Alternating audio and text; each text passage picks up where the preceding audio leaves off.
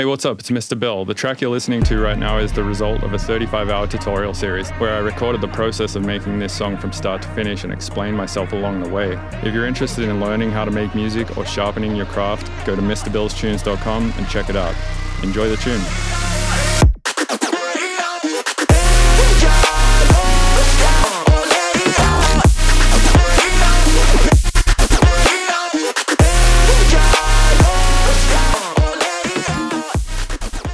Hey, you're listening to the Mr. Bill Podcast. Hey, you're listening to the Mr. Bill Podcast. Hey, you are listening to the Mr. Bill Podcast. Hey, you're listening to the Mr. Bill Podcast. Hey, you're listening to the Mr. Bill Podcast. Hey, you're listening to the Mr. Bill Podcast. Hey, you're listening to the Mr. Bill Podcast. Hey, you're listening to the Mr. Bill Podcast. Hey, you're listening to the Mr. Bill Podcast. Hey, you got listening to the Mr. Bill Podcast. Hey, you're listening to the Mr. Bill Podcast.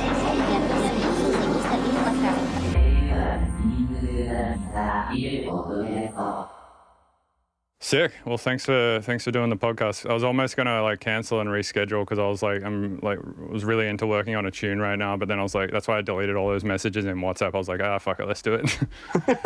How's it going? Are you still working on your album? Yeah, I am. It's probably 90% done. I'm just going through the last sort of 10%, tidying things up right now. But I feel like that last 10%. The hardest. It's more like it's more like the first 90% is actually 50% of the work, and the last 10% is another 50% of the work. It feels like so true, and it makes you want to kill yourself every time you get to that last 10%. It's just it's the hardest part. Yeah, you just have an existential crisis. Fuck, am I making this better or worse, or what the fuck? Yeah, I think you're just going numb in a way. You're you have no idea what's going on. You've been working on the same thing for so long, and it's just the beginning is a lot of fun because you explore and you find a new new colors and a new color scheme to color scheme that made you want to work on an album to begin with, and then it gets to a point where you're does it sound good? Is it good enough? Do I need to make it shorter? Do I need to make it longer? Can I play it? Can I not play it? There's so many elements that comes into the pictures. It's just the whole artistic vibe is just gone, and it's just how do I make this work without wanting to shoot myself in the head? For me, the playing it side is fine. I'll play anything. In a DJ set, you can make anything work, I think. You just got to contextualize it around the right things, and plus it only happens once, and after that it's done. But with an album, it's when you're putting something out there basically permanently, you want it to be just right. Whereas I feel like you can take risks in a set more so than you can. But with psytrance, maybe not, because if I'm playing a whip in a set, I'll play it for 30 seconds or a minute. Whereas psytrance, if you're playing a whip, you play it for 5 minutes minimum. Yeah, minimum. So that's a solid chunk of your set that could be good or could be shitty. I think it depends, because when you usually play sets, how long are they? An hour? Or yeah, usually 1 hour, yeah. So yeah, for us, 1 hour is I start having fun. I get into the zone after roughly 40 minutes minimum. Up until 40 minutes, I'm just I'm getting warmed up. I'm feeling the crowd. I'm trying to understand where I'm taking this and what's the energy like. And it's usually minimum an hour and a half. I cannot deal with 1 hour, because it's the music is so long. Every track is minimum 6 minutes, and it can get up to 10 or 11 minutes sometimes. So it's a different vibe than playing bass music in a way. Yeah, so when you play a track, right, usually you write the track to sort of start chill, and then it gets more and more and more intense over time. That's kind of how I feel most music works. So is your set basically 5 to 10 minutes of up and then start again, and then 5 to 10 minutes of up and then start again? And is that kind of the flow? It really depends on the vibe. I find myself playing completely different sets based on where I am. I can, let's say now I just played in Tel Aviv for 3 hours in a basement. Everyone was sweating, and the last thing I wanted to do was playing melodic music, for that matter. You know what I mean? So it was I went full techno, and then it was basically keep the vibe going like this. You know what I mean? When I play a festival, I would want to start very slowly, and I would want to draw people in and always make sure that I'm telling part of like a bigger story, a bigger picture. And like when I compare it to like playing clubs, when I play clubs, I usually like, how do I make the next record work? Not what's going to happen in like 30 minutes or like an hour, which is exactly what I think about when I'm in a festival setting.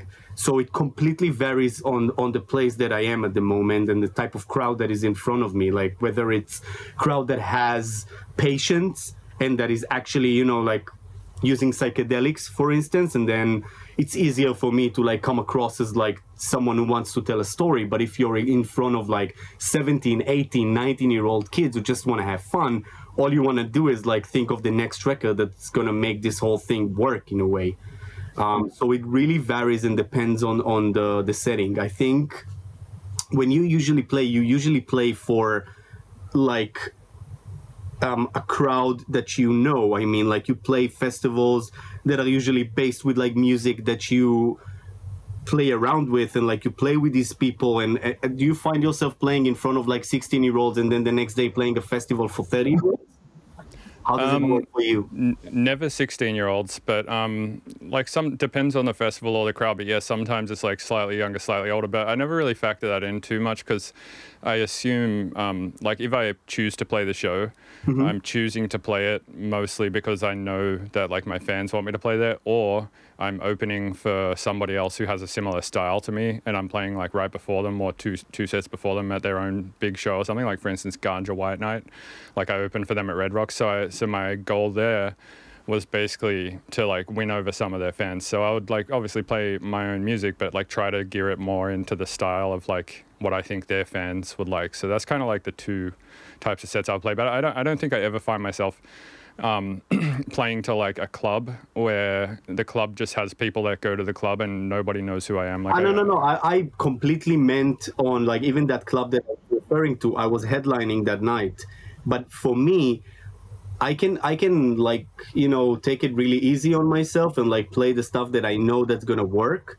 But I like to take myself to the edge and like play stuff that are outside of my comfort zone that I would never play at a festival setting. That's what I meant. Like I want to know how far I can push it, still remain like very true to myself in everything I do. But I would want to stay very connected to the venue that I'm in. Like if it's a club at night, I feel like I can play that hard techno stuff that I like. But if I'm in a festival setting, then I'll play more melodic and more like open and like slowly evolving type of music. But I would never, ever play a record that I don't believe in just to make the club work. You know what I mean? Yeah. That's what I meant. Do you think though that like, for instance, the show that you just played, that was like 16, 17-year-olds, but they're still your fans because you were headlining?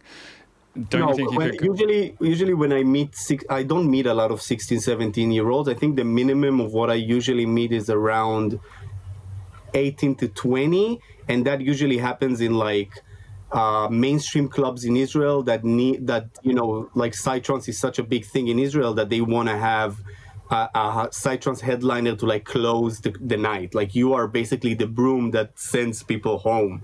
So you're in front of like 20-year-olds who've never done anything even remotely close to psychedelics, and you're like, I'm just gonna play like whatever works for me within the range of what I think that will fit them. But I would never play something that I don't believe in. I would just like play something that I feel that can connect more with whatever they need in, you know, from my point of view. But they're still like, if you're headlining, they're still your fans and they know who you are. Yeah. Most of them, yes. Whoever decides to stay in the party while I'm playing, it's usually people who are familiar with my work and out there to see me play. Right. So they should probably accept you doing whatever you want to do.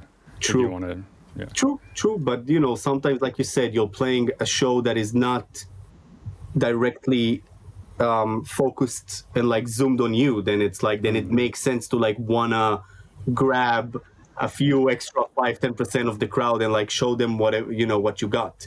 If I'll go to a very mainstream event, and again, I choose to play only like 2 or 3 of those a year, so it's like really not something that I come across very often.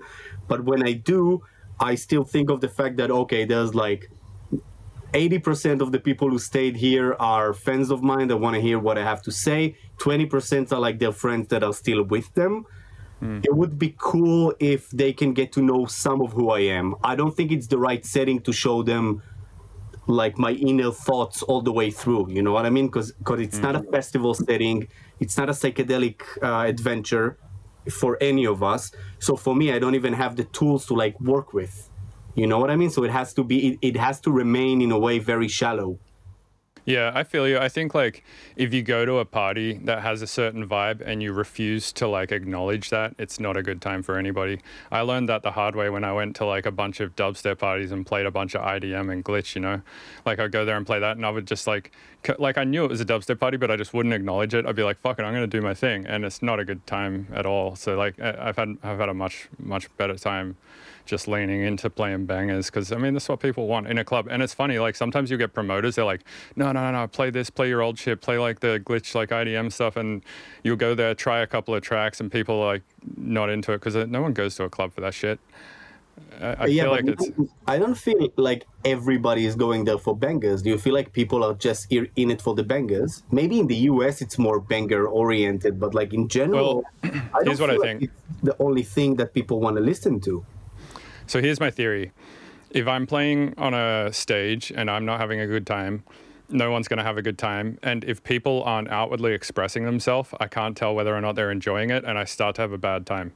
So I need to do something to make people like dance and outwardly express themselves for me to have a good time. Because it's really hard to, like, if someone's just thinking and they're just staring at you thinking, but they're having a great time in their head, it's just hard to tell. And that makes me like anxious and have a weird feeling and shit. So I feel like it kind of all feeds into itself in that way. It's kind of funny you say that, because I had a theory like roughly around 2016 or 17. I got to a point where I felt like people were really people weren't really like artists in general. When we used to play, like a lot of the psytrance scene is happening in Brazil, as you are well aware probably. Right.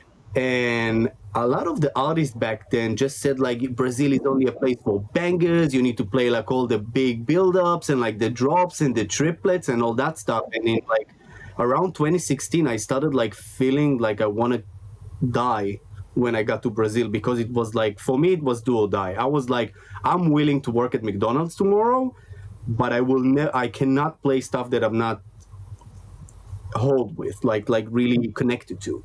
And I got to a point where I said like, we need to stop downgrading like the mental capacity or like the intelligence of the crowd, and actually play the stuff that we would want to listen to on the dance floor right now and see what happens. Maybe it will work, maybe it doesn't work, but I have to try. I have to give it a try.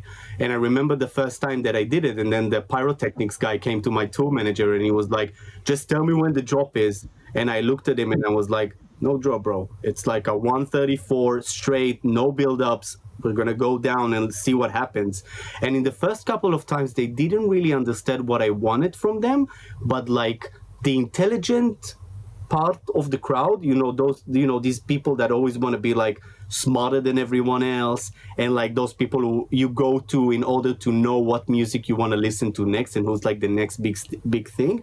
These people started noticing the fact that I was moving towards the side and like doing something else.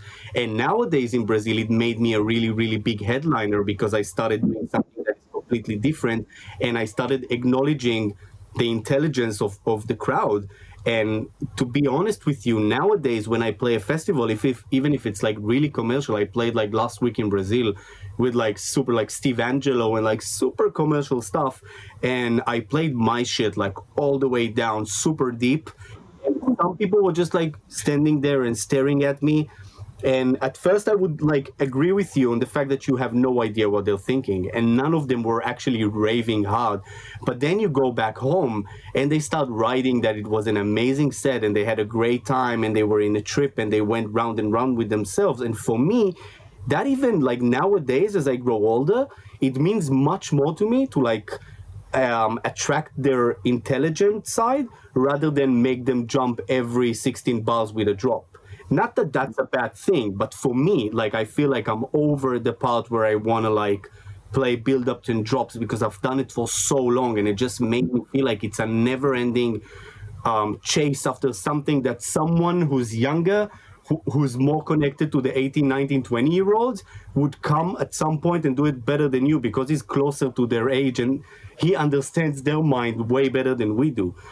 And what I'm trying to get to is like, as an artist, you evolve. You always evolve. And I feel that if you feel like you've gotten to a point where you want to go deeper, then you should definitely go deeper and like just hope that people would want to go down that rabbit hole with you.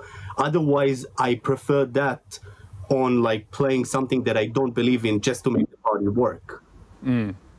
I mean, I think there's a combination of the two, right? Like you can play heavy stuff, make people like dance and have a good time, but also do it in like an intelligent and kind of like well finessed way that, you know, makes the heads also appreciate you.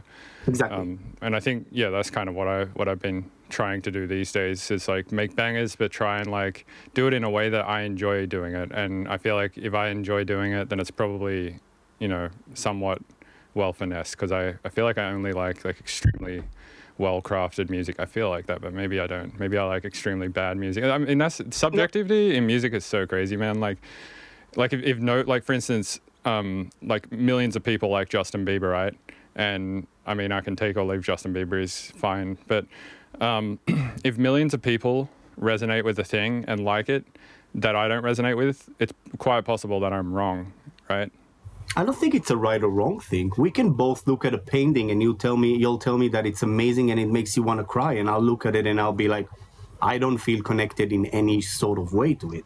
Right, but that's just us on a personal level. If you expand that to like a global scale, if billions of people like this painting and you don't like this painting, is it possible that painting like holds more value than another one objectively if only one person likes the other painting? Yeah, but millions of people like McDonald's. I would rather shoot myself in the head than eat McDonald's. Also true. You know what I mean? I mean, in the end of the day, people treat you as the shepherd when you play a set. They want you to take them somewhere. And I would want to take them where I believe they should be going towards. You know what I mean? I would not want to take them where they think they want to go. I'm going up on stage to tell my story. Whether I'm going to touch each and every one of them, I have no idea. Like, I hope. But even if I can touch 50% of them, but in the most, like, genuine way possible, then I rather touch 50% of them rather than trying to make each one of them love me, which is why I chose to be an underground artist in a way, you know what I mean? And going back to like Justin Bieber, I think he's a great musician. I think he's a great artist, but I don't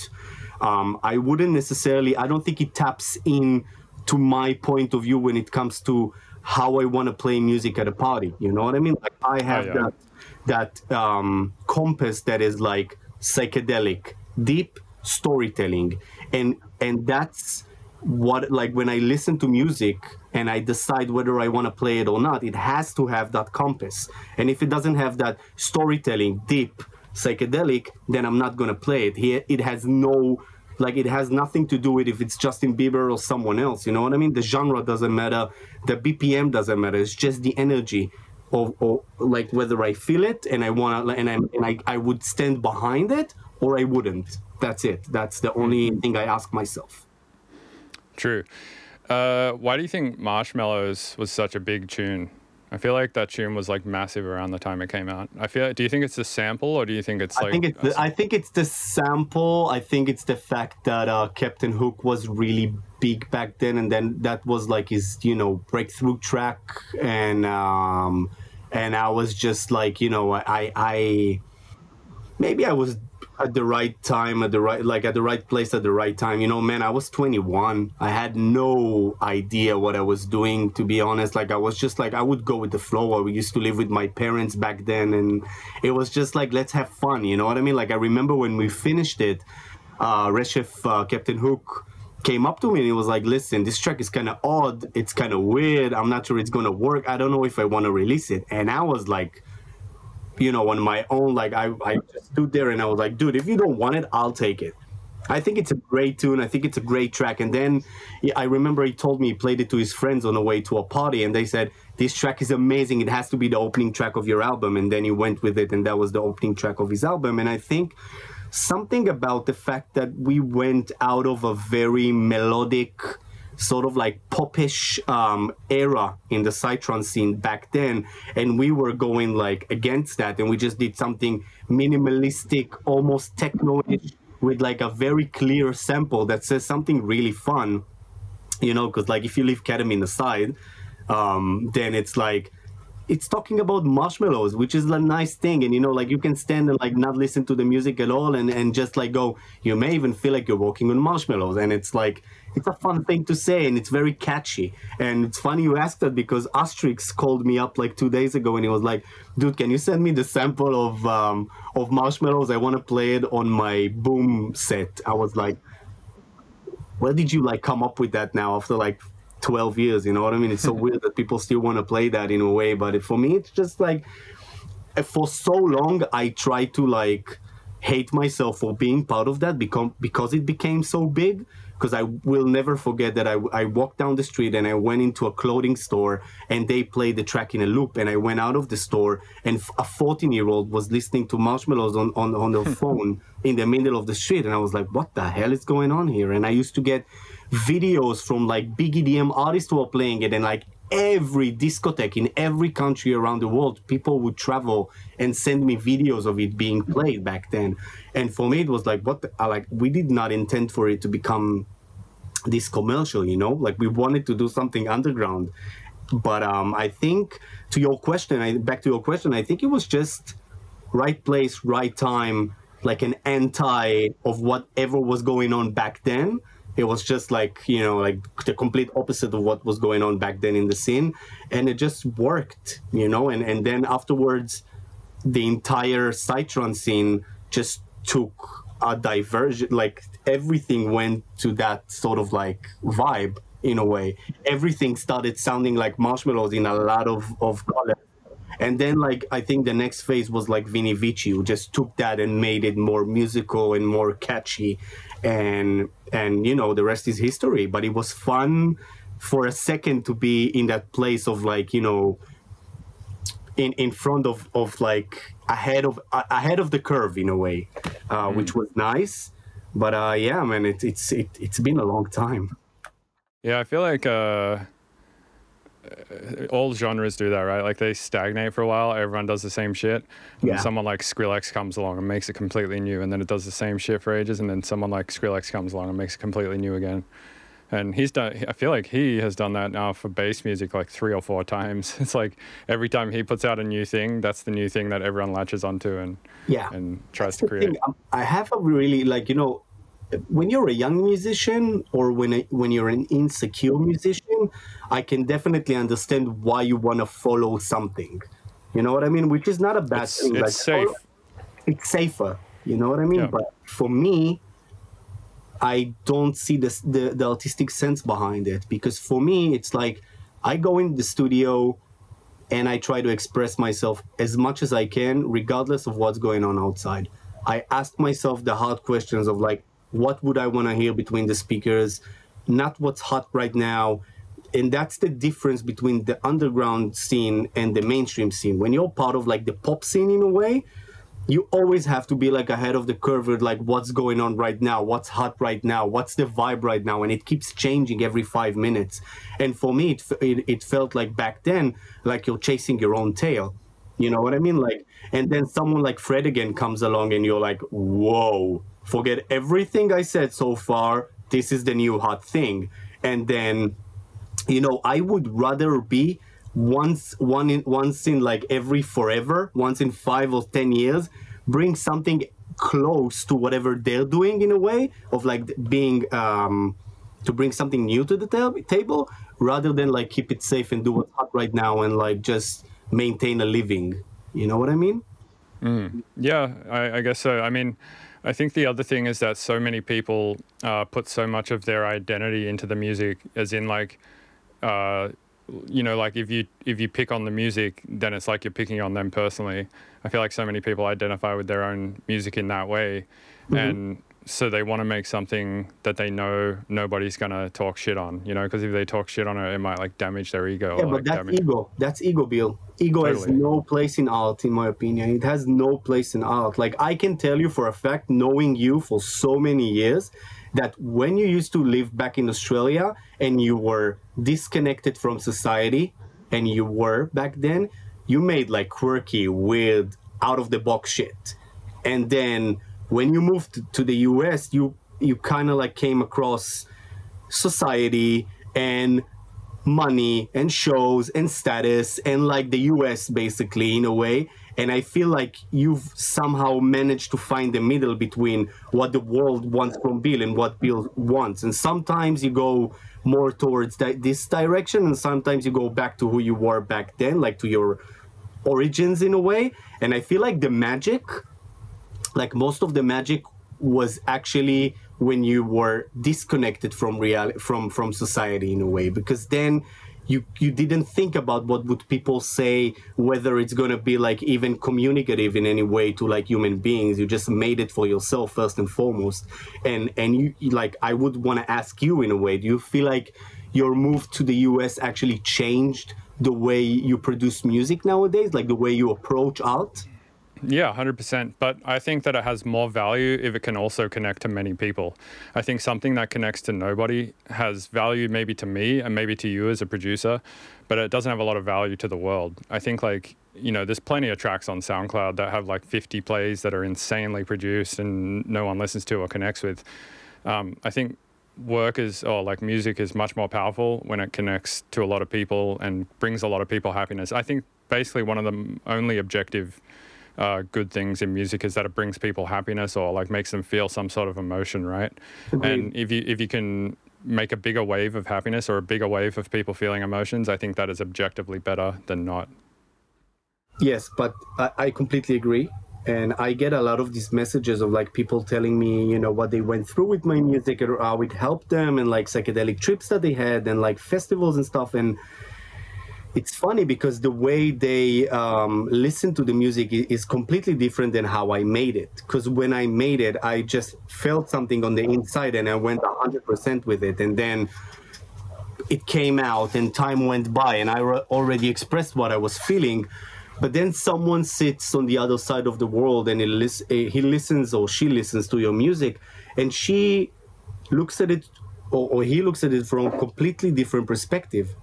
He like makes up a story around it. He connects to it. And what I'm trying to say is that if the art was made to begin with from a place of like truth and depth, then first of all, I think it will last longer.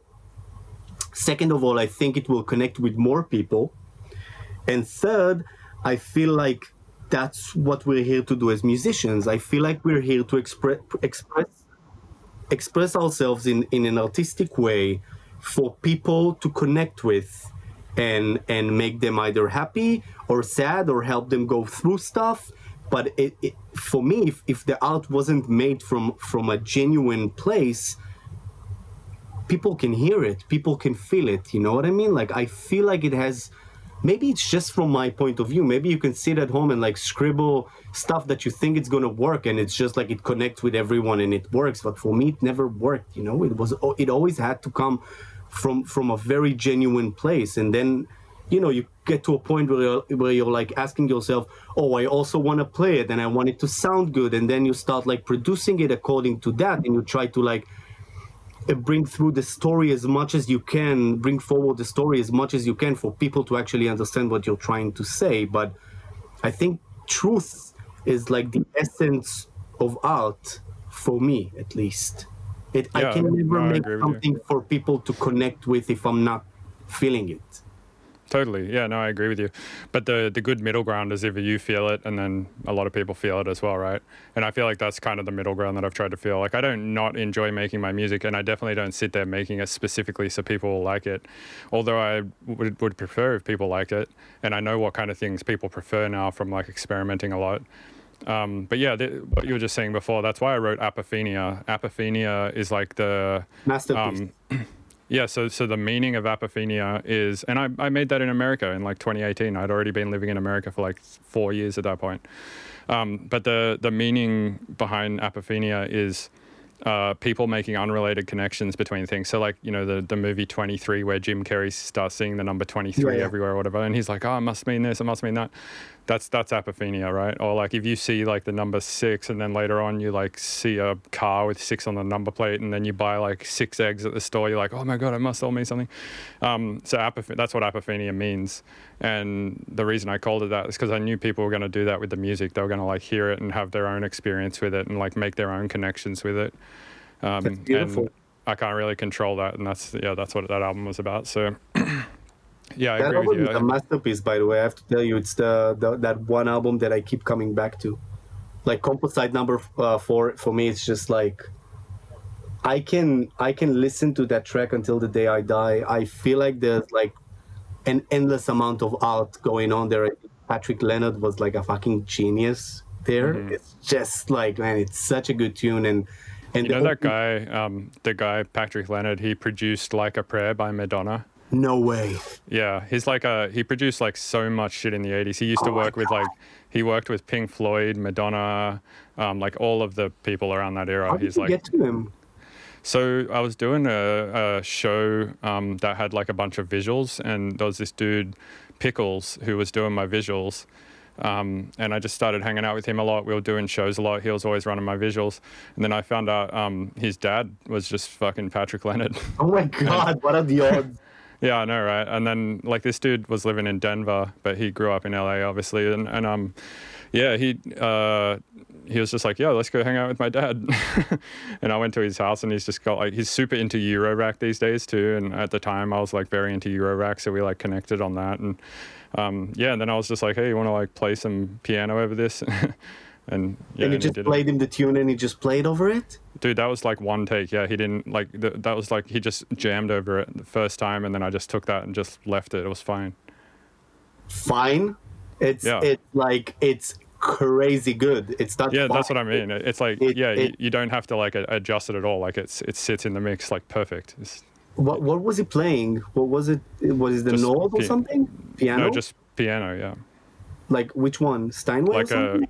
Like a grand piano, like a proper piano.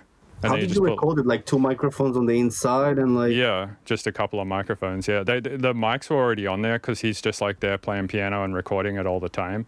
So it was already mic'd. I didn't have to do shit. He just like put the track in Logic and then played it in once and then gave me the file.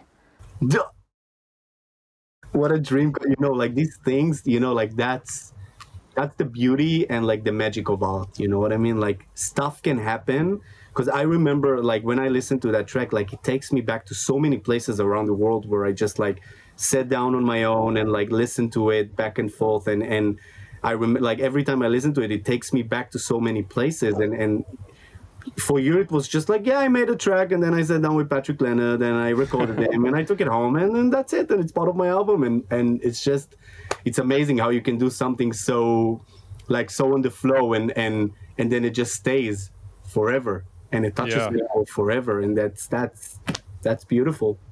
Yeah, he's a crazy piano. Like he played keyboards on the Michael Jackson Thriller tour, which is like to this day the biggest tour still that has ever happened. And yeah, he played keys at every show. So he was just like, he's been playing piano his whole life. He's been practicing forever, and the dude's just fucking next level, dude. Like he's just an insane piano player. So like, yeah, for him, like that was probably a shitty take, but for me it was like perfect. Yeah, you know, that's what we usually say, you know what I mean? It's like for someone like him, it's just like, you know, he scribbled it, he did it like so randomly, and then like it was just one take. And for us, for people like us, it's just like God just played keyboards for you. Well, for us also, it's like we listen to electronic music, right? And like I could probably make a beat in like 20 minutes and give it to somebody who never actually fucks with production, and they're probably like, this beat is so crazy. Whereas like for him, he listens to like, you know, and does nothing but play piano. So yeah, for him, he's probably like, yeah, meh. But like for us, some like who we aren't like super attuned to like what a good piano sounds like or what good playing sounds like. To him, it's just like whatever, probably. But dude, there was this lady staying at his house named I can't remember her name, but fuck, she was way more insane at piano. She was like a classical pianist, and she had massive hands, and she could like reach like 20 keys on the piano, and she was doing all this insane shit. She was really crazy. I got to figure out her name and send you a link later. That's great. It reminds me of something like the first time you came to my place, and then I saw you on Ableton, and I remember sitting next to you, and it was like, I saw you working, and I was like, this is way out of my league. So I remember telling you, dude, I'm just going to stay back here and I'm just going to let you work. I just want to learn. Like, I have no idea what's going on. It was just like, you were a machine back then. Like, now you're not even human. But like, back then, I remember looking at you working and it was like, how are you even human? Like, I remember you working so quickly. And I think like the most impressive part was how tuned your ear is to like tuning, because you do it so quickly and it's like 20 cents here, 15 cents there, and I'm like, how the fuck do you do that? Are you like I'm trying to understand if you have like a superhuman hearing or something, or it's just something you developed along the years? So I'm a believer of like mix downs pretty much fine if all of the arrangement is fine. And I've spent years like chasing my own tail trying to mix things that are out of tune with each other and can never figure out why they're clashing. And so when I've like started to figure out that if everything is just in tune and in phase, you don't really have to do much to it. And so I guess like I've just practiced that a lot, and I can just like, instead of hearing that there's a mix problem at like 500 hertz or whatever, I can just hear that two things are not playing the same note, and that's why it's an issue. And so I just tune stuff like that. But dude, even faster than me, I think, is Erez. That guy is insane. I like watched him on Cubase once, and he doesn't even touch the mouse. It's just all key commands. Yeah, it's crazy. He plays live, man. I remember when I went to LA to write a track with Infected, it was just unreal, man. Unreal. Erez is a magician, man. Like, he has this shortcut for everything, and it just like he writes so quickly, and he's like, yeah, do you want to have a melody? Yeah, man, let me just play something real quick, blah, blah, blah, blah. And I'm like, what the fuck did you do that, man? Like, how do you do it? Yeah, it's crazy. Like, half of the melodies that you hear in the albums, you're like, oh man, that must have taken so long to program. But no, it's just him. Yeah, it's just him playing it. It's fucking crazy. Yeah. I think a lot of the magic is what they're doing afterwards, like the way they process things. That's a lot of the Infected Mushroom sort of like magic. But you made another track with them, right, for the last album? Yeah, and we just finished another one, which is going to go on my... Yeah, that one will be on my album, which is going to come out. Hey, that's good. Yeah, I'll send it to you. It's not quite finished, but it's pretty close. Better than the last one? I didn't like the last one very much. I know. That's why I'm asking if it's better than the last one, because it wasn't. I think it's a lot better. Yeah, the one we did before that with you was sick. I like that one. That was a good one, man. That was a fun one. Like, I was so happy we made it. Like, I remember I had to fly to LA to make it happen. You remember? It was like, if I don't fly to LA right now, we're not having like this collaboration happening. And I was like, in my mind, saying like, there's no way. I've managed to connect this whole thing together, and it's not going to happen. So I just flew down to LA, and I was like, I'm here, guys. Let's finish this. We have this. I'm also curious, like, why was I included on that tune? Because I remember you hitting me up going like, let's make a tune with Infected. And like, I hadn't spoken to you for a while at that point. I was like, why are you hitting me up for this? Why don't you just do it? Like, I'll tell you why. Because first of all, I think of you as like one of the... I'm not saying this because you're in the room right now, wherever you are at the moment, like not because you're in front of me, but I actually like say this to people. You are like, in my 20 years of experience, you are definitely in the top 3 of like the best musicians I've ever came across in any genre, in any field, in any way. And for me, it was just like, I remember I sent my second album to Infected, and Duvdev listened to it, and he was like, listen, this Shreya tune, banging, love it. And I love Mr. Bill.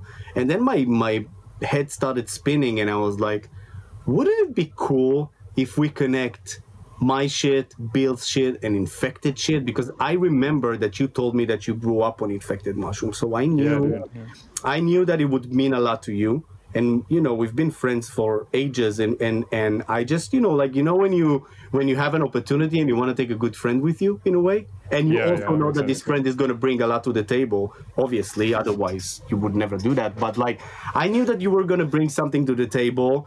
I knew that it would make this whole collaboration weird because you're going to bring your vibe, I'm going to bring my vibe, they'll bring their vibe, and it's just, it felt like the right thing to me. And that's the reason I remember I called you up and I was like, I think you were working on a track with Deadmau5 back then, or you just like finished the tune with Deadmau5 or something like that. Yeah, it was around that time for sure. Yeah, and I was just like, dude, leave everything. I remember you told me you grew up with Infected Mushroom. We have a shot. Let's fucking do it. And we did it really quickly. I remember you sent me something after a day. I worked on it. I sent it to Duvdev, and they sent me something back after a week. And I just, it's just like it's a memory for us to have. Now you've done like 6 tracks with them or 5 tracks, so it's like 3 now, like including our one. This new one will be 3. Yeah. Yeah, it's nice, but like I remember the first time I came back to my apartment in West Hollywood, and I will never forget it. I just like laid on the floor, left my phone aside, looked up to the ceiling, and I said, "We just made a track with our childhood heroes," and it's these moments where you stop and you say thank you for stuff that if I would tell you that would happen like 20 years ago, you'd be like, there's no way on earth that I would like collaborate with my childhood heroes. You know what I mean? Yeah, So- totally. Yeah, if you asked me that when I was 18, like, am I going to have a collab with Infected Mushroom? I'd be like, no fucking way.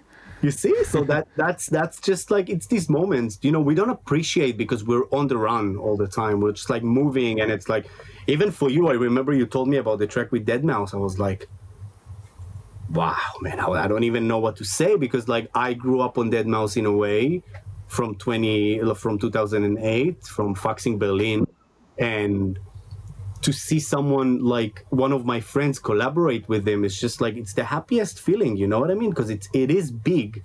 We can look at it from like we make fun of everything, and we're like very sarcastic, and we can like make fun of it in a way, but it's big in a way, and these moments are moments that we should appreciate. And when they do happen, I try to leave all the sarcasm aside for a second and just be very grateful. And if I can bring my friends along and like come up with a better result, then why the fuck not, man? The more the merrier.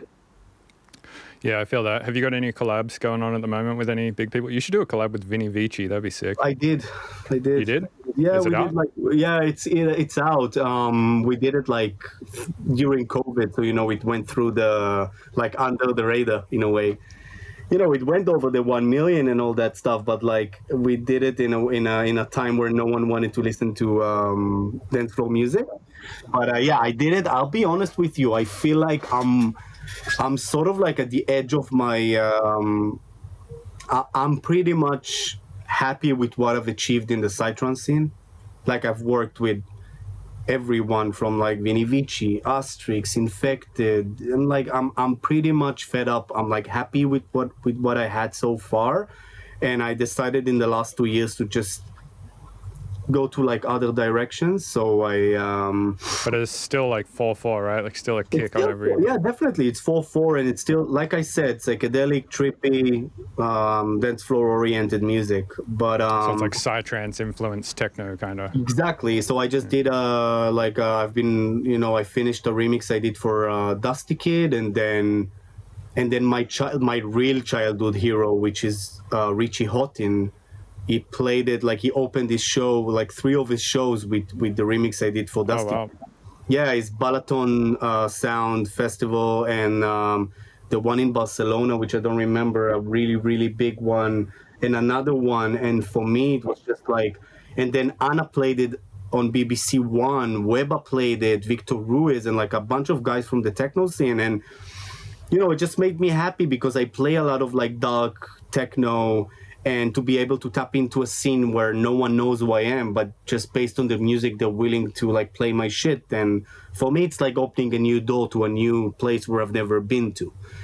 So that's where I'm tapping into right now. And I'm working with, I'm finishing an album with Modus. He's a psytrance artist from my label Stereo Society. Yeah, we have a track on that too, right? Yeah. We have a track there as well, and we're working on it really hard. And it's like psychedelic, quirky, weird, funny, sarcastic, just trying to make fun of everything because I'm tired of like serious music and like I'm too sarcastic for that shit. You know what I mean? I just want to have fun nowadays.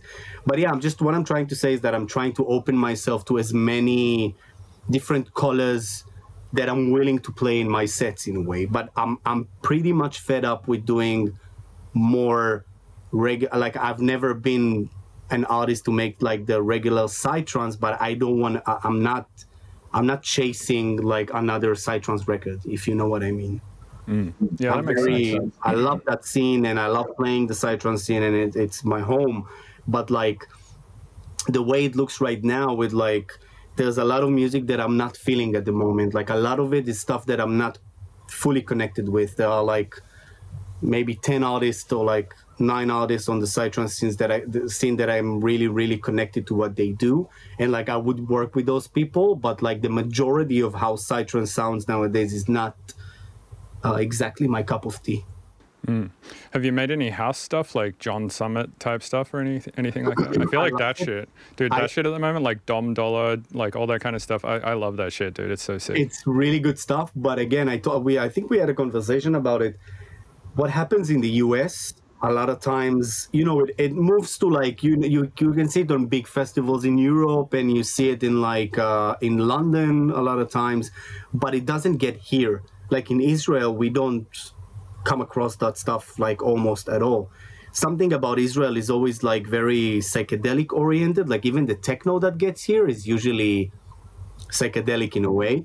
And I am drawn towards more either very psychedelic stuff, doesn't matter what genre, or stuff like Fred again. For me, it's just like, I think he came up with something that is like completely fresh and makes me like ask myself how did he do something that sounds so simple yet so cool in a way, Yeah, like good songwriting. Yeah, what do you think about him? I think he's great. Yeah, I think he's a smart songwriter. Same with Skrillex. It's like they'll do something that you can hear didn't require a lot of like technical skill, but because the writing is so clean and the writing is so good, it sounds so fucking perfect and just like it's catchy. All the production sounds fine because everything's just in place. Like it's the right sound at the right time every time. And like, yeah, I think artists like that are just really smart songwriters more so than like really good producers. Have you seen what Skrillex said about Rumble with Fortet? No, what did he say? He said that Fortet had a big role on Rumble because he made sure that they're not overproducing it. Oh, interesting. Yeah, that makes sense. Him, Fortet, and Fred again are like really good friends, it seems like. But yeah, that makes sense. I mean, Fortet's stuff is got that vibe to it. Where that like, not overproduced vibe, and you can hear it on Rumble. Like Rumble is really clean, simple, straight to the point. Not one sound that shouldn't be there. Not many layers. Like I remember you basically rewrote the whole track, right? Mm-hmm. Yeah. I just I do that as an exercise a lot. Like if there's a track I hear and I'm like, that's a really well produced, smart written track. I find if I like copy it and I make it just as an exercise, it like helps me kind of figure out like what it is that makes that song work, and then I can like take that concept to my own stuff. What do you think worked on Rumble? Like you just said, it's written in a really smart way. It's not overproduced. There's not many layers. That kind of it's just clever. Like the writing is just clever. I felt it throughout most of his new album, actually. Like the one that he did with Noisia, the one we like. What's his name? Supersonic, you mean? Oh, no, Supersonic wasn't. No, the one track Supersonic. The one that the one with Sleepnet. Yeah, with Sleepnet. Yeah. Tears. Oh my god. Yeah, that's with Joker as well. Yeah, again, it's like really smart track. So good. Like it's so well made, and it sounds. I know it's not simple, or it is, but it sounds so smart. You know what I mean? It's like, let me show you how it's done, straight to your face, but like in an intelligent way, and like with sounds that you've heard before, but didn't. Like not in this specific way, in a way, you know what I mean? Still, it finds a way to make everything sound fresh. Yeah, totally. It's just, yeah, it's really good songwriting. I feel like electronic music as a whole has kind of like swung in a lot of different directions over the years. And I feel like overproduction and like going maximalist with everything is a direction in which it swung. And then, you know, after Skrillex, you had it swing all the way back to Flume, which kind of like just vibes, like straight vibes. And then you had to swing all the way back, like slowly to the overproduced bro step shit. And now it's sort of like coming back to somewhere between the overproduced shit and the vibe shit. It's like, I feel like it's a pendulum swinging that'll eventually like find itself in the middle. Pretty much probably like every genre does, you know. It's like back in the 80s and shit, it went full disco and everyone had weird hair and was making weird music, and then it went full fucking metal, and then it like, you know, slowly finds the middle point in pop Yeah, and music. then rock and roll showed up, and it's like, yeah. Where do you find yourself nowadays musically? Well, I feel like the same thing. I feel like I'm sort of a pendulum swinging where I started like completely weird, and then I maybe went like too simple, and then like I'm slowly, I think, trying to find myself like somewhere in the middle of all the things I enjoy. And I think you'll probably find that you'll do the same. Like you won't completely quit psytrance, you won't completely, like maybe you'll go completely techno, Yeah, and you'll come back and like find sure. yourself somewhere in the middle I of think techno and psytrance. that's like a very important business decision to manifest to young artists. I always say to people, like when I work on like really weird shit, and then like some artist or a friend is like sitting in my studio and listens to it, and he goes like, it's good, but it's pretty fucking weird. Like, I'm not sure you can play it. I'm not sure you can like release this. And I always say like, no it rules. doesn't even fucking matter.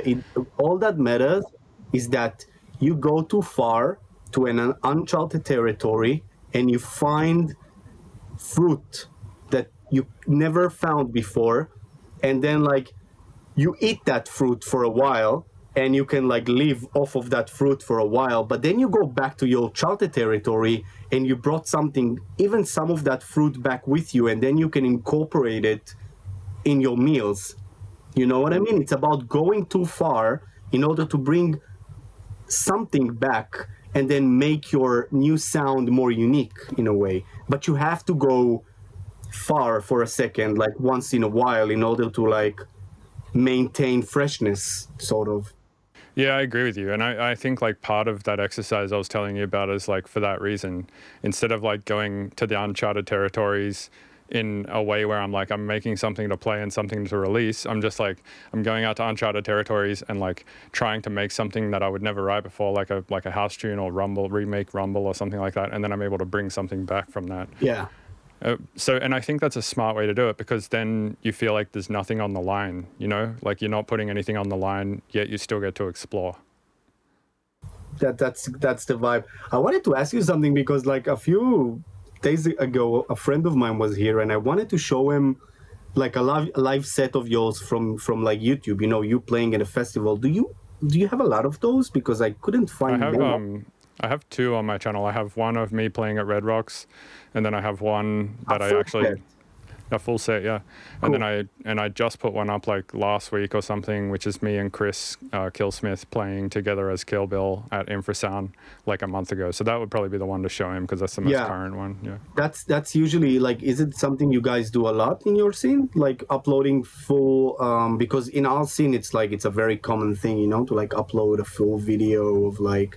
I think it's getting more common, I think. Yeah, it does help, I think. Like people, you know, if they're going to make a decision to spend their money to come and see you or whatever, they want to know that they're going to have a good time. So I think if they can see sets beforehand and be like, oh, it's going to be something like that, then they can maybe like decide more or easily or something. Yeah, I remember you told me that you had a point where you didn't play the same track twice or something. You remember that? No. I don't. It's not that I don't play the same track twice, but I don't play the same set twice. Yeah, that one. Yeah, sorry. Yeah, like I rebuild the set every time. But it's still pre-recorded, or like, what do you mean? No. It's not pre-recorded. Like I build it all in Ableton, and I like make a bunch of mashups of like many different tunes. And then I make it like an hour long, and then I render all the parts out so I can like mix them live or whatever. But you wouldn't play the same mashup twice? No, I make new ones every time. That's crazy. Yeah. It's a lot of work. Why? I mean, you keep seeing different types of people, then why would you like not make a good mashup, play it for a season? We call it seasons in our scene. And then like, that's it. You did it for a season, and then like you go, you know, you bring something new. But why change? It's different crowds. Like, I mean, why do that? You know, why not let other people enjoy it as well? Yeah, I mean, I do sometimes like play the same thing like a couple of times or whatever, but it'll be in a different order. It'll be mixed with a different thing, and maybe there'll be like another layer over it or something like that. So it's always like slightly different, but it's like derivative of the same, like, I don't know, 100 or 200 tracks that I like to play, you know? How many in one set? Like 100 or 200 roughly, but it's like at any point in the set there'll be like 2 or 3 playing. So at the same time, yeah. Yeah, we but do that as well. I do that as well, but like 100 sounds extreme for 1 hour. So if you play 3 at a time, or even 3 at a time, then that's like 30 mixes basically, right? 30 tracks in an hour. But like 30. But then like 3. Okay, so you play a main track. Like, let's say the way I do it is like I have like 4 CDJs, okay? So I have a main track playing, and then another track playing on top with like the lows down and like some of the mids out, whatever. And then another loop from another track, and then everything is like being played together. That's what you mean when you say 3 tracks at the same time? Yeah. Exactly. Okay, cool. So it kind of sounds like one, and then the mix between the 3, because it's not as like simple as 4/4 music, I think. Because a lot of 4/4 music, like you can play it over the top of one another and it sounds okay. Whereas a lot of broken beat shit, there can be like kicks going everywhere and snares going everywhere. It's like really hard. So to just like on the fly play 3 at once. So I produce it all and cut bits out and stuff that are fucking shit do you up. master it together or something, or like compress everything? Yeah, I do, but like usually the mastering is just like a saturator on the group, which just clips the tops off. So it's not really like mastering; it just kind of like stops it from more clipping. like limiting. Just clipping. Like Yeah, it just chops the tops off, so it's just a brick. Yeah. So it's like one big sausage. Yeah, basically. Yeah, the whole set is just a giant sausage. The EDM sausage. You remember that time, like 10 years ago, the EDM sausage? Everything just looks like a fucking sausage, man. It looks even worse these days, man. It's Really? way worse. Yeah, totally. We're These days going it's just backwards, man. We're going to like -6, 7, 5, you know? Like, I don't... 5 is a brick, dude. Like 5 lufs, that's a chunky brick. No, it's like -5 on the RME. I don't know how much it is. Yeah, -5 lufs is like pretty loud. No, what's his name? Spotify is like -14 lufs, no? Yeah, that's what I'm saying. -5 lufs is pretty loud. The fuck? No one gets to -5. I meant on the on like RME. You know, like I have no idea how much it is in. I think you might be talking about what's that? RMS, not RMS. not Not lufs. Yeah. I have no idea how much it is in lufs. Yeah, I measure in lufs. I don't know why. Because all, you know, like fucking YouTube and Spotify, they're all in lufs. They're not in Yeah, I think so. in RMS. That's cool. Yeah. So, what made you pick the name Freedom Fighters? Wow. I was young, stupid, and that's it. I was just 15, bro, when I met, you know, like we haven't done an introduction here because probably we don't need to, but like, man, I've never had a job. Like, I've never done anything else besides music. So I was just, when I was 14, I came across a compilation called Freedom Fighters that came out in like the Cytron scene. And I was like, oh, I finished a few sketches. I need a name. What do I go with? And it was like, yeah, Freedom Fighters sounds good. Yeah. And then it kind of connected because my name is Shahaf, which is basically a seagull, which is a bird, and then like freedom and blah blah blah, and then I connected it in my head. That's apophenia right there, dude. Yeah, maybe, probably because I just like the name Freedom Fighters. It sounded good because everything back then was Psy something, like Psycraft, Psytech, Psydrop, Psy this, and I was like, I would rather die than be part of that thing. You know what I mean? Yeah. And for some reason, Freedom Fighters sounded good. It was like Freedom Fighters, it just sounded epic in a way. And I'm pretty happy with it. But it's been a long time, and it's just like since 2005, I think, when I chose the name. So that's like, it's been a fucking while. Jesus. I think if I could like rebrand, like if I could start again, I would have just made my name Bill Day, like just my actual name.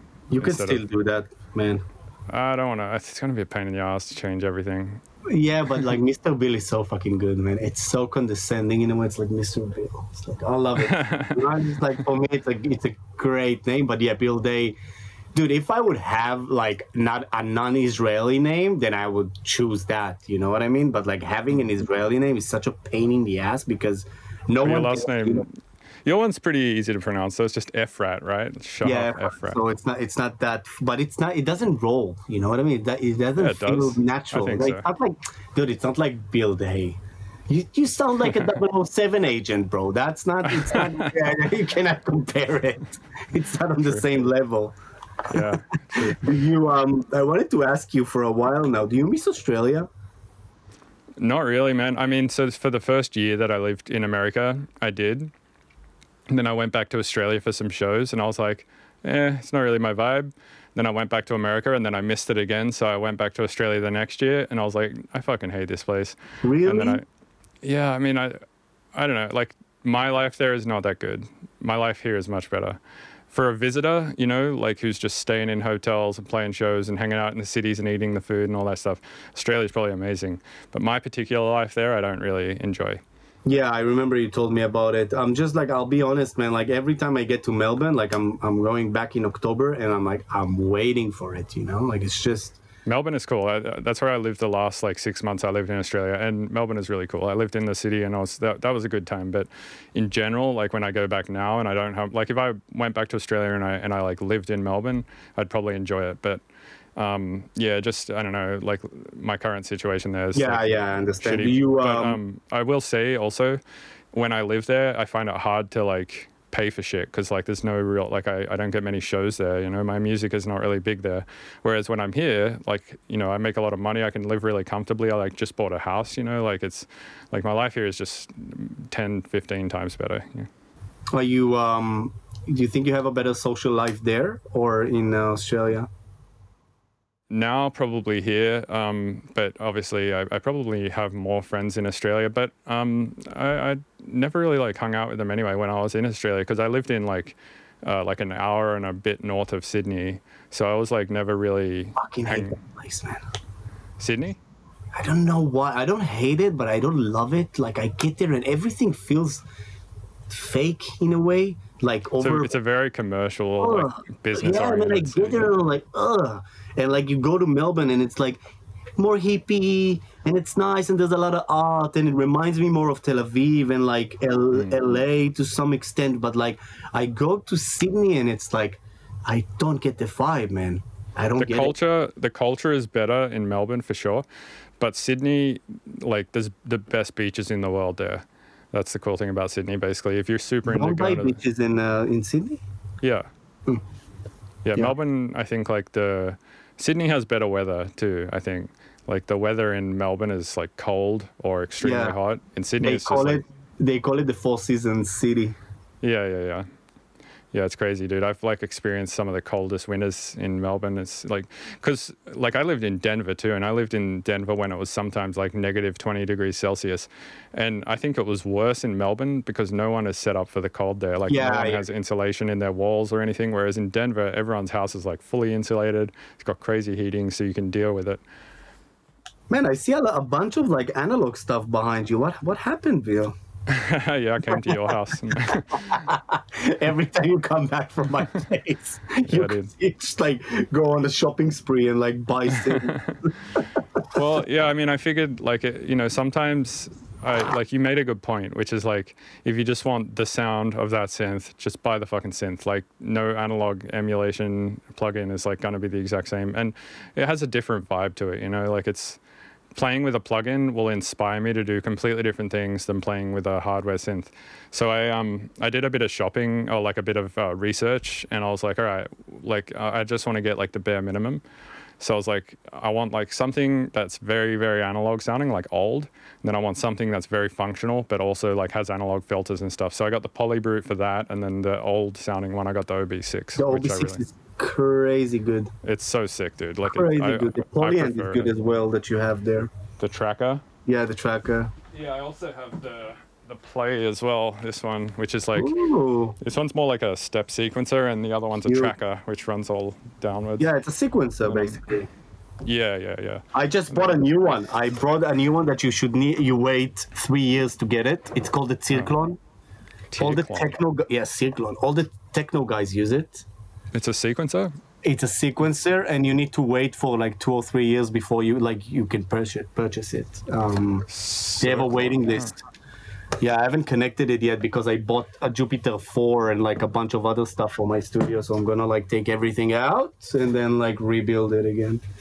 Oh no, you can get a used. You can get a used Cirklon for like 2,500 off Reverb.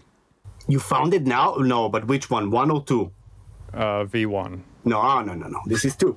The 2 one is like you can get 2, but it's $4,000 maybe. 3,400. Yeah. Okay, you know how much it costs when you wait for it? 1,800. Oh shit. Okay. Yeah. So that's like twice the price.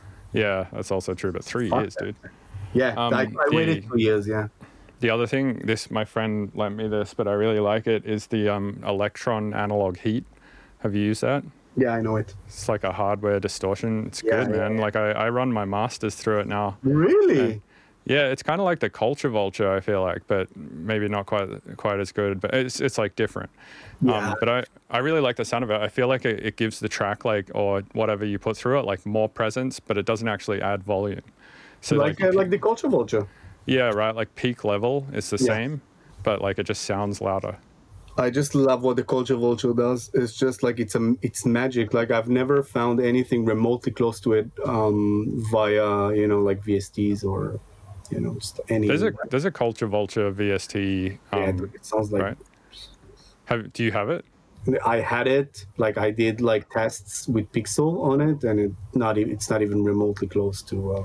I'd be curious to hear the difference. If you can send me some differences, with the exact same settings on both. Because I watched a video recently of this dude doing a. Do you know the 500 series, like the Lunchbox EQs and all that sort of stuff, like the API shit? Mm-hmm. So he did a test between the hardware version of that and the plugin, and he's going between them. An EQ.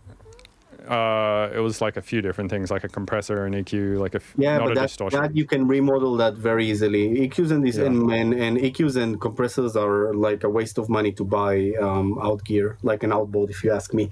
Distortions that's based on it's like non-linear. Yeah, there's no way to do it, man. No way. It's electricity running through what's it called? Forgot. A tube.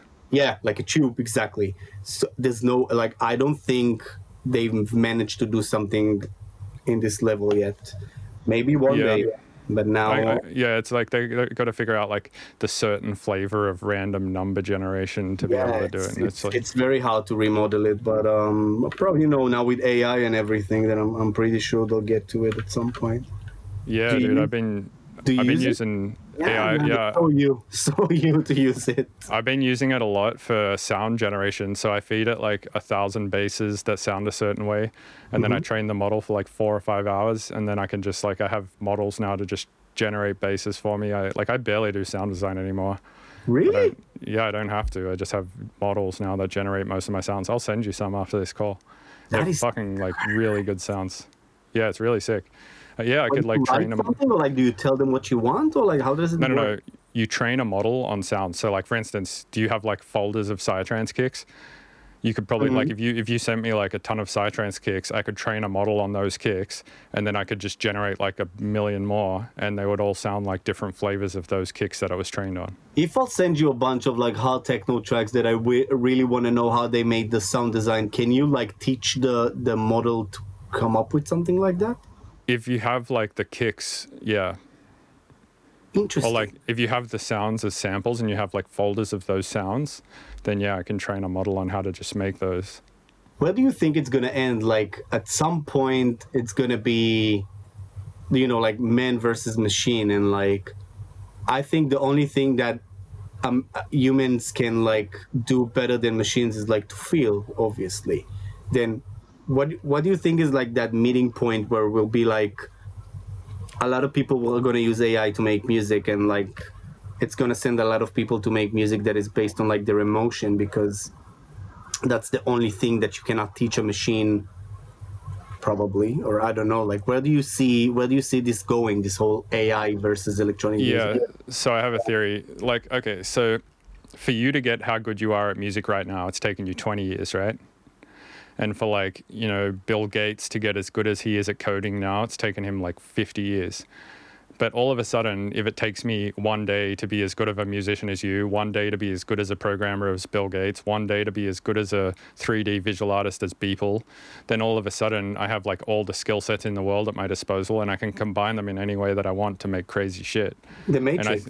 Yeah, well, yeah, I suppose. And I feel like at that point, like the combinations of things that people make are just going to be like insane for a while, and then AI will just be able to make the combinations too, probably. But I think like what art is, right, is it's like more not doing things than doing things. Like if you do everything in the world in art, it becomes white noise. But it's like what you choose not to do, I think, that makes it like your art and all that stuff.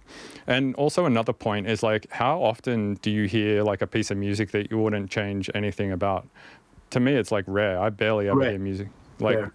yeah, so even if you have music generating everything off every piece of music or whatever, there's still shit that I'll be like, I don't want that, I want to add this other thing, like all this kind of shit. So like I never think AI will be able to like, it'll be able to generate like replications of your stuff that already exists, but it won't be able to create new shit, and it probably won't sound as genuine, I don't think, at least in its current state, but who knows. Yeah, but I imagine how, like, you can see how fast it progresses. I don't know what's going to happen in 5 years. It's going to be bananas. Yeah, possibly. I mean, we'll see, I guess. Yeah. Hopefully We'll see where it takes us. hopefully it doesn't kill everyone, but we'll see. Yeah. Sick. Well, hey, man, thanks for doing this podcast with me. It's really good to catch up and chat. And yeah, I appreciate Always. you giving me the time of day.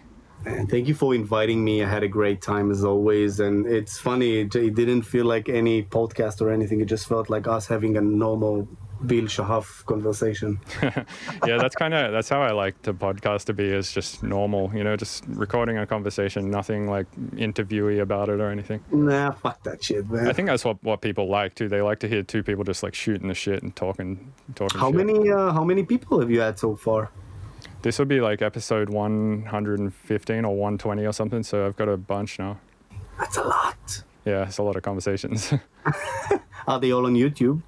Yeah, I think so, yeah. Cool. I'm going to check it Yeah. out. All on Apple Podcasts, all on Spotify Podcasts, etc.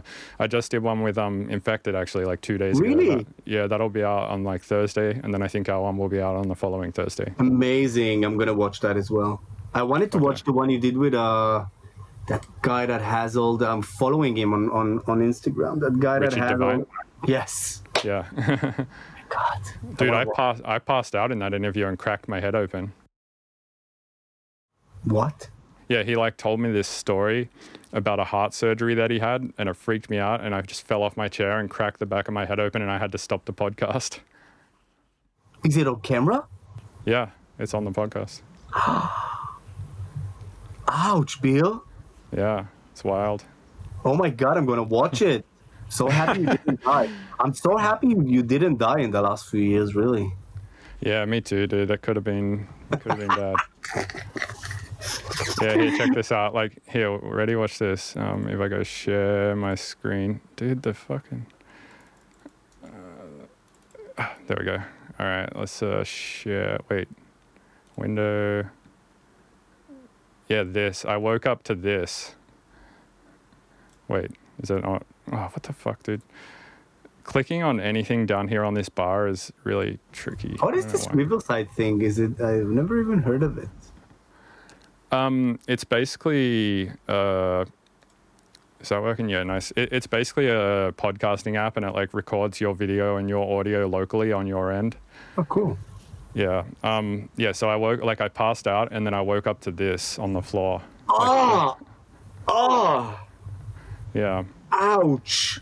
Is there a video of it? Like,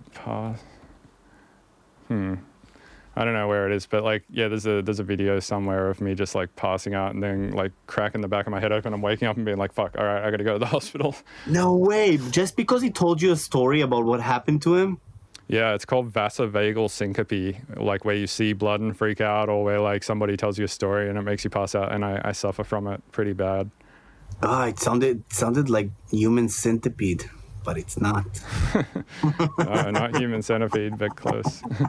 For some reason, I don't really freak out at movies, but like I freak out about like surgery shit. Like Really? if somebody tells me about a surgery or like I have to go get a surgery or something, like I just freak the fuck out. I think my brother has the same thing. You know, he cannot see blood. Like every time you talk to him about blood, or like he cannot see blood, it like gets to a point where it's like, no, thank you, I'm off. But Yeah. you to the next level, my friend. Yeah. But you were sitting down. I was sitting down and I just passed out sitting down and fell off my chair and like banged my head on the floor. That is not ouch. Okay, and what did he do? Like Richard just stayed there and he was like, Bill.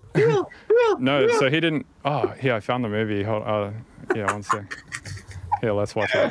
Oh my god, I would pay on, to hold be on. there. Yeah, here, hold on. I'll share it and we can watch it. Yeah, you can see what he does here. All right, can you see this? Yeah. Can you hear the audio? No. Wait, did you say yes or no? I said no. Okay, well, don't worry about the audio, but like, here, I'll just like. Fuck the walk you audio. through It's it. okay. Never mind. I just want to see it. Yeah, so you can see I'm getting like sick here while he's telling Yeah. me this story, and then check this out. I pass out, like you can see me pass out right here, and then watch. I just like can barely get up. I'm like trying to get up and continue the conversation, but like you can see my eyes are just fucking Oh my dead. god! Yeah, I'm like just wigging out. Bill, Basically. when was it? This was a few years ago. It was before I was addicted to drugs. Okay, yeah, this is what I wanted to ask. Okay. Yeah, and then check it out. I just fall over and just like bang my head on the floor, and he's just laughing. I think he thought I was like fucking around or something, and then he's just like still telling this story for like 10 minutes, man. Oh and my then like god. yeah, and then like I finally get up and go like, what the fuck, and I'm all like wigged out and like can barely fucking get up and shit. Oh my god. Yeah, and I like wake up and I like see the blood and I'm like, oh fuck, this isn't good. Like, yeah, and then I just went and like I Wow. was just passing out on the floor, and then I like laid in my bed for a while, and then I came back with a towel and I was like, I gotta Dude, stop this it podcast. doesn't like he's not there. Like he doesn't understand what you told him what happened at some point. Yeah, but I mean, it's such a crazy thing to tell someone, right? Like I just passed out and split my head open. I gotta go now to the hospital. They're like, wait, what? like springing that information. Yeah, on and you someone. guys are not like best friends or something. You were just like it Yeah, feels exactly. So uncomfortable. yeah, he might think that it's just like, you know, me, like my sense of humor or something, you know. Yeah. Yeah, Wow. so That is fucking weird, man. It wouldn't happen to anyone in the world besides you. yeah, I know, dude. But yeah, the story that he told me was crazy, like about the heart surgery that he had. It was fucking freaky. He's a very, very unique individual. I would love to see it. I'm gonna watch the episode right now. Nice, cool. All right, Yeah. dude. Well, hey, man. Man, thank you I for appreciate you having coming me. Love you very much, and we'll talk soon. Yeah, dude. Cheers. Cheers. Have a good one. Yo, what's up? Thanks for listening to the Mr. Bill podcast. This show is produced and edited by Robert Fumo. You can get early access to the show by going to my website, MrBillsTunes.com, and paying me instead of Patreon. And remember to go rate and review on iTunes, or I'm going to come to your house and punch your dog in the throat, upper deck your toilet, and fuck your partner. Note, I may or may not do those last couple of things. You should probably just go rate it on iTunes or Spotify or whatever it is that you listen to the podcast on, because it really helps the podcast. But just know that it'll go a long fucking way to me not doing those things if you do go do that. So just putting that out there.